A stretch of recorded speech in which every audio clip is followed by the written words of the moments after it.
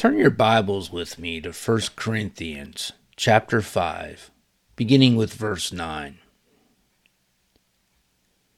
I wrote you in my letter not to associate with immoral people.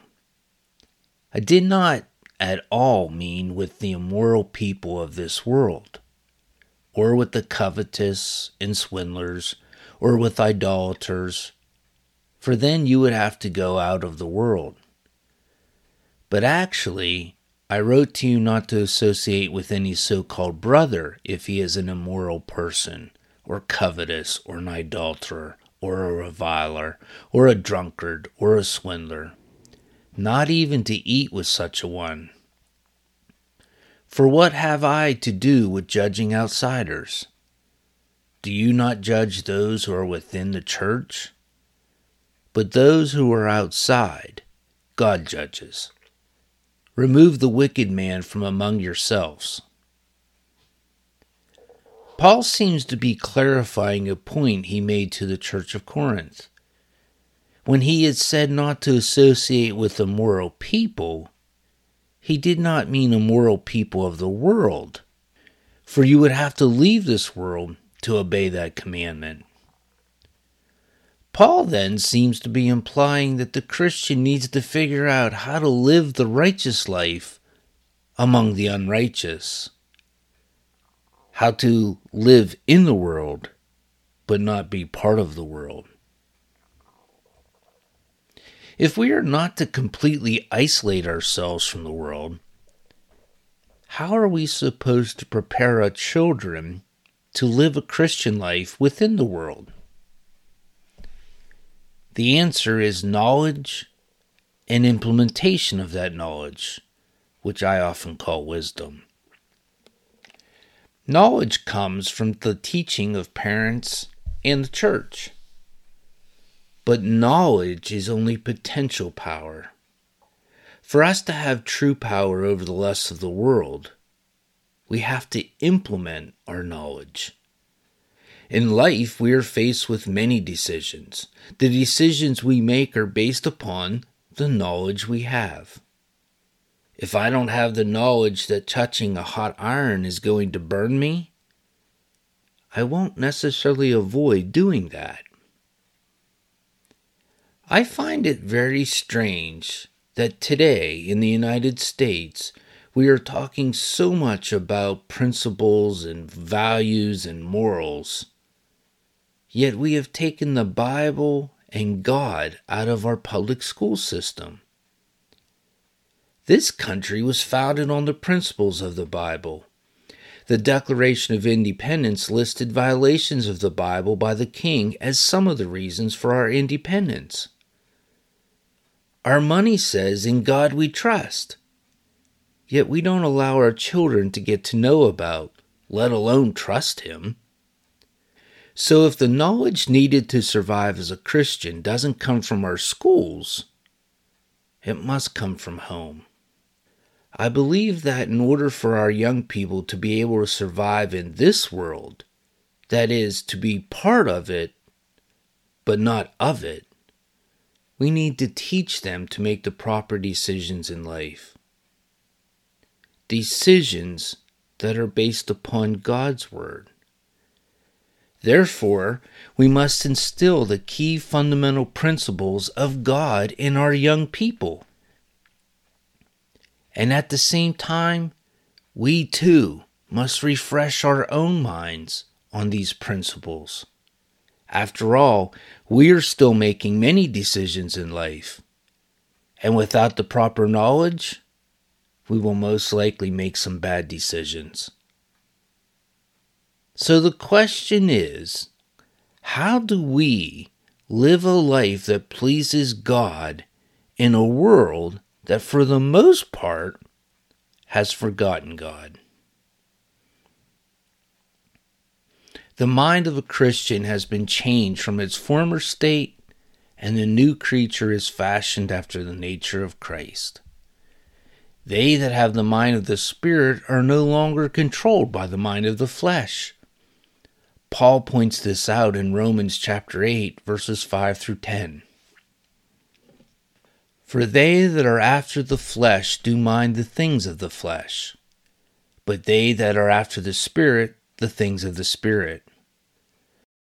For it is not subject to the law of God, neither indeed can be. So then they that are in the flesh cannot please God. But ye are not in the flesh, but in the Spirit. If so, be that the Spirit of God dwell in you. Now if any man have not the Spirit of Christ, he is none of his.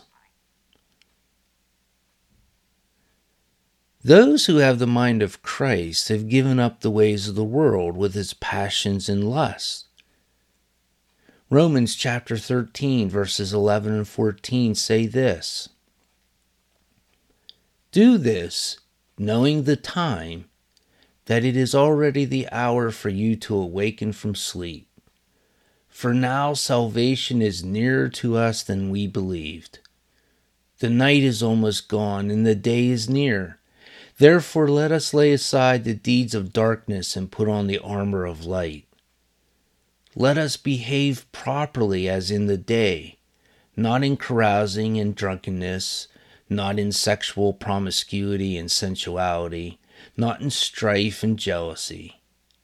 But put on the Lord Jesus Christ, and make no provision for the flesh in regard to its lusts.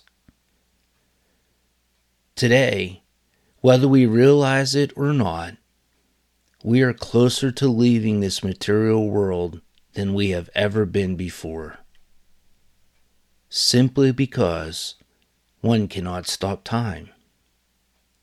We are also closer to Jesus' return than we ever have been. Now that doesn't mean it will happen tomorrow, but we certainly are one day closer to it than we were yesterday. So if the time is at hand, shouldn't we live accordingly? The Christian continually seeks to avoid the things of the world that displease God. For the grace of God that bringeth salvation hath appeared to all men, teaching us that, denying ungodliness and worldly lust, we should live soberly, righteously, and godly in this present world, looking for that blessed hope and the glorious appearing of the great God and our Savior Jesus Christ. Titus chapter 2, verses 11 through 13. Consider what Peter wrote in 1 Peter chapter 2, verses 11 and 12.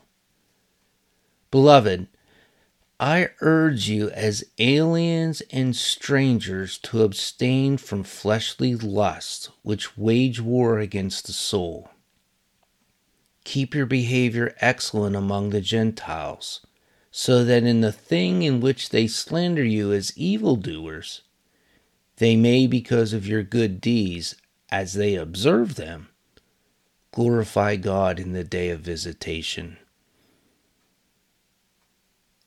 The world may think of us as weird or peculiar, as a stranger or an alien, but we are to let our actions and attitudes glorify God. Let the world see that we don't care what they think about us, but we rather care tremendously what God thinks about us. The Christian must learn to turn away from those who are controlled by the cares of the world. Turn your Bibles to 2 Timothy chapter 3, beginning with verse 1. But realize this, that in the last days difficult times will come.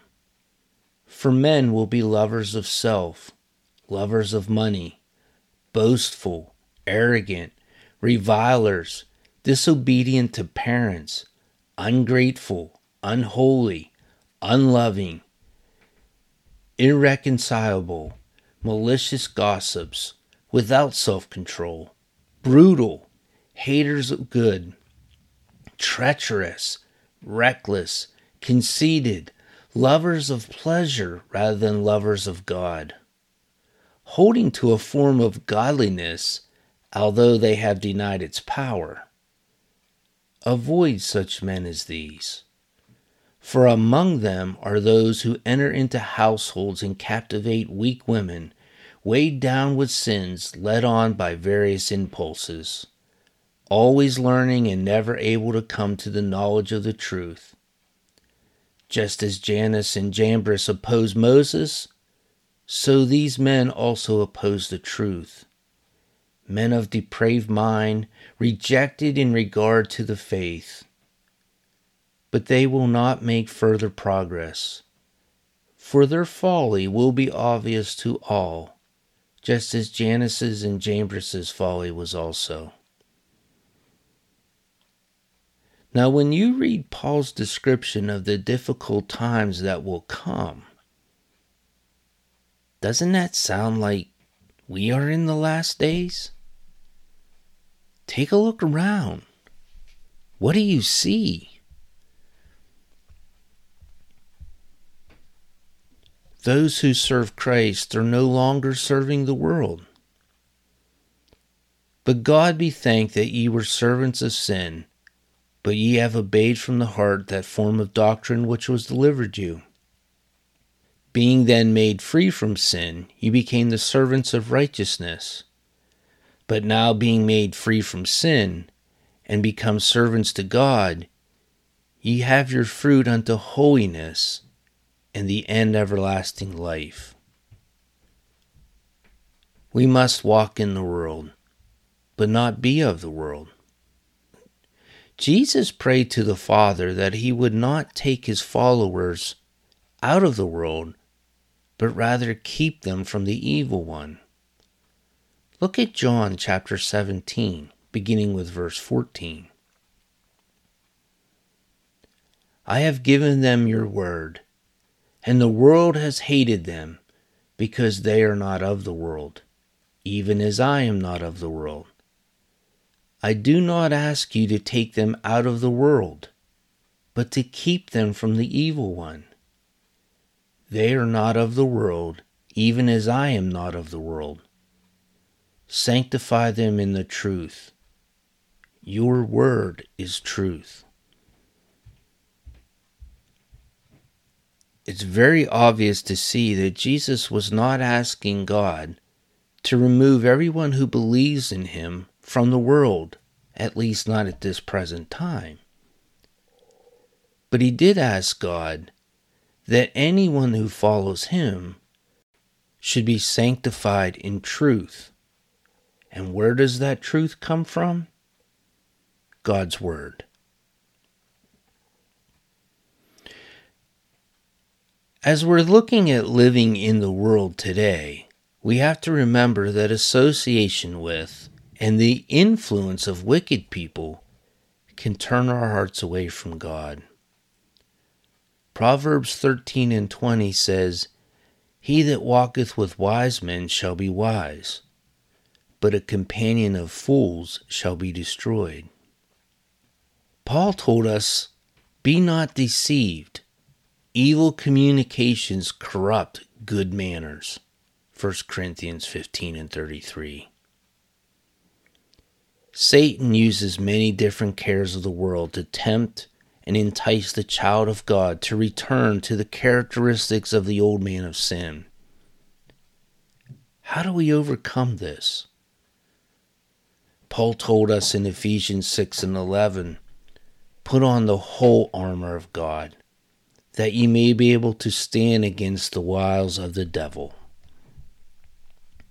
We are later told that the armor consists of the truth, the gospel, and faith. I believe the basic armor starts with the 10 Commandments. If you look at the 10 Commandments, the first 4 commandments deal with our relationship with God. The next 6 deal with our life in this world. These are the very basis of how God has planned for us to live. Before we can go into battle with the devil, we must know how he is fighting us. He is fighting us today with the very environment we live in. In computer science, there is a saying, Garbage in, garbage out. Now ask yourself, what are you being bombarded with every day? Pure garbage. I challenge anyone in today's world to turn on the TV, surf the internet, or listen to some music and not hear garbage. You can't do it without being bombarded with foul language. And we are told this in Scripture. Let no corrupt communication proceed out of your mouth, but that which is good to use of edifying, which means building up, that it may minister grace unto the hearers. We are bombarded with a total disregard for authority. It seems that the government, the laws of the land, even respect for your parents don't matter anymore to most of the world. Look at what Paul wrote in Romans chapter 13, beginning with verse 1. Every person is to be in subjection to the governing authorities. For there is no authority except from God, and those which exist are established by God. Therefore, whoever resists authority has opposed the ordinance of God, and they who have opposed will receive condemnation upon themselves. For rulers are not a cause of fear for good behavior, but for evil. Do you want to have no fear of authority? Do what is good, and you will have praise from the same. For it is a minister of God to you for good. But if you do what is evil, be afraid. For it does not bear the sword for nothing. For it is a minister of God, an avenger who brings wrath on the one who practices evil. Therefore, it is necessary to be in subjection, not only because of wrath, but also for conscience sake. For because of this, you also pay taxes. For rulers are servants of God, devoting themselves to this very thing. Render to all what is due them. Tax to whom tax is due, custom to whom custom, fear to whom fear, honor to whom honor. Children, obey your parents in all things, for this is well-pleasing in the Lord. Fathers, provoke not your children, that they be not discouraged. Colossians 3:20-21. We are also to respect our elders. Likewise, ye younger, be subject unto the elder. Yea, all of you gird yourselves with humility to serve one another. For God resisteth the proud, but giveth grace to the humble. Humble yourselves therefore under the mighty hand of God, that he may exalt you in due time, casting all your anxiety upon him, because he careth for you. 1 Peter 5:5-7. I remember when I was a kid, I used to see the Marlboro Man riding his horse on TV. Then someone in some official capacity must have thought, hey, this is not good for people to see. Smoking causes cancer, and that is bad for us. Let's not put those commercials that glamorize smoking on television anymore. And they took it off the air. Yet, today, we see that many things just as bad as smoking are portrayed on TV as the cool thing to do. For example, alcohol. Now, an occasional drink may not hurt you. In fact, many medical studies show that alcohol in moderation is good for you. But it's the uncontrolled desire for it that is harmful.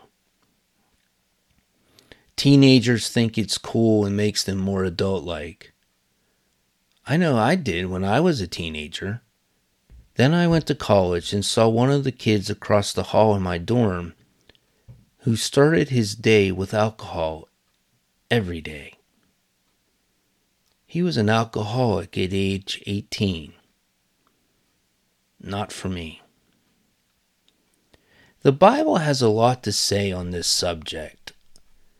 The Christian must respect and properly use the mind and the body. I beseech you, therefore, brethren, by the mercies of God, to present your bodies a living sacrifice, holy, acceptable to God, which is your spiritual service. And be not fashioned according to this world, but be ye transformed by the renewing of your mind, and ye may prove what is that good and acceptable and perfect will of God. Romans 12, verses 1 and 2.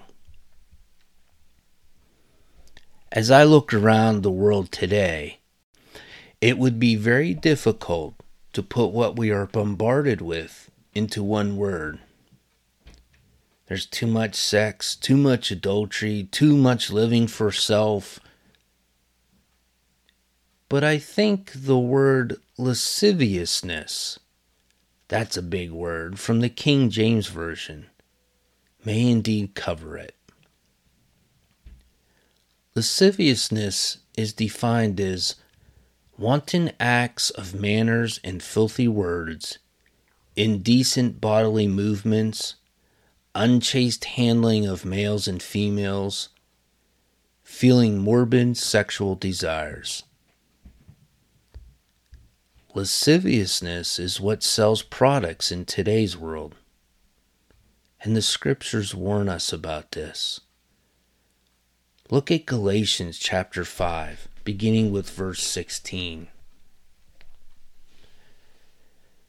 But I say, walk by the Spirit, and you will not carry out the desires of the flesh. For the flesh sets its desire against the Spirit, and the Spirit against the flesh. For these are in opposition to one another, so that ye may not do the things that you please. But if you are led by the Spirit, you are not under the law. Now the deeds of the flesh are evident, which are immorality, impurity, sensuality, idolatry, sorcery, enmities, strife, jealousy, outbursts of anger, disputes, dissensions, factions, envying, drunkenness, carousing, and things like these, of which I forewarn you, just as I have forewarned you, that those who practice such things will not inherit the kingdom of God. How do we live a moral life in an immoral world? As adults, I believe for the most part it is implementation. We have to implement what the scriptures tell us on how to live. It is also our responsibility to provide the knowledge to our younger people. It is then their responsibility to use the knowledge. They must implement it. They must become wise. As a parent, I have to prepare my child for life in a world that is not so perfect. While my child lives with me, I can somewhat control him or her. But what about after they are gone? If I haven't provided the knowledge, if I haven't provided the opportunity for decisions, how will my child ever be able to survive after he or she is gone? 1 John chapter 2, verse 15 and 16 say, love not the world, neither the things that are in the world. If any man love the world, the love of the Father is not in him. For all that is in the world, the lust of the flesh, the lust of the eyes, and the vain glory of life, is not of the Father. As a parent, I have to somehow show how to implement this knowledge and the why. If we could somehow get the Word of God back into our schools, back into our family discussions, we could drastically reduce, if not totally eliminate, most of the bad things that are happening in the world today. This is the primary reason I started this podcast, to share the knowledge that comes from understanding God's Word.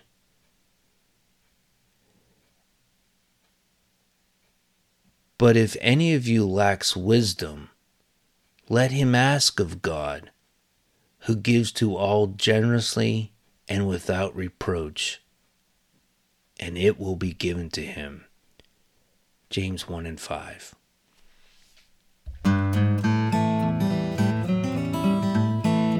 Thanks for listening. W. Clement Stone wrote, "That which you share multiplies, that which you withhold diminishes." If you found this podcast enjoyable, share the link with someone you care about.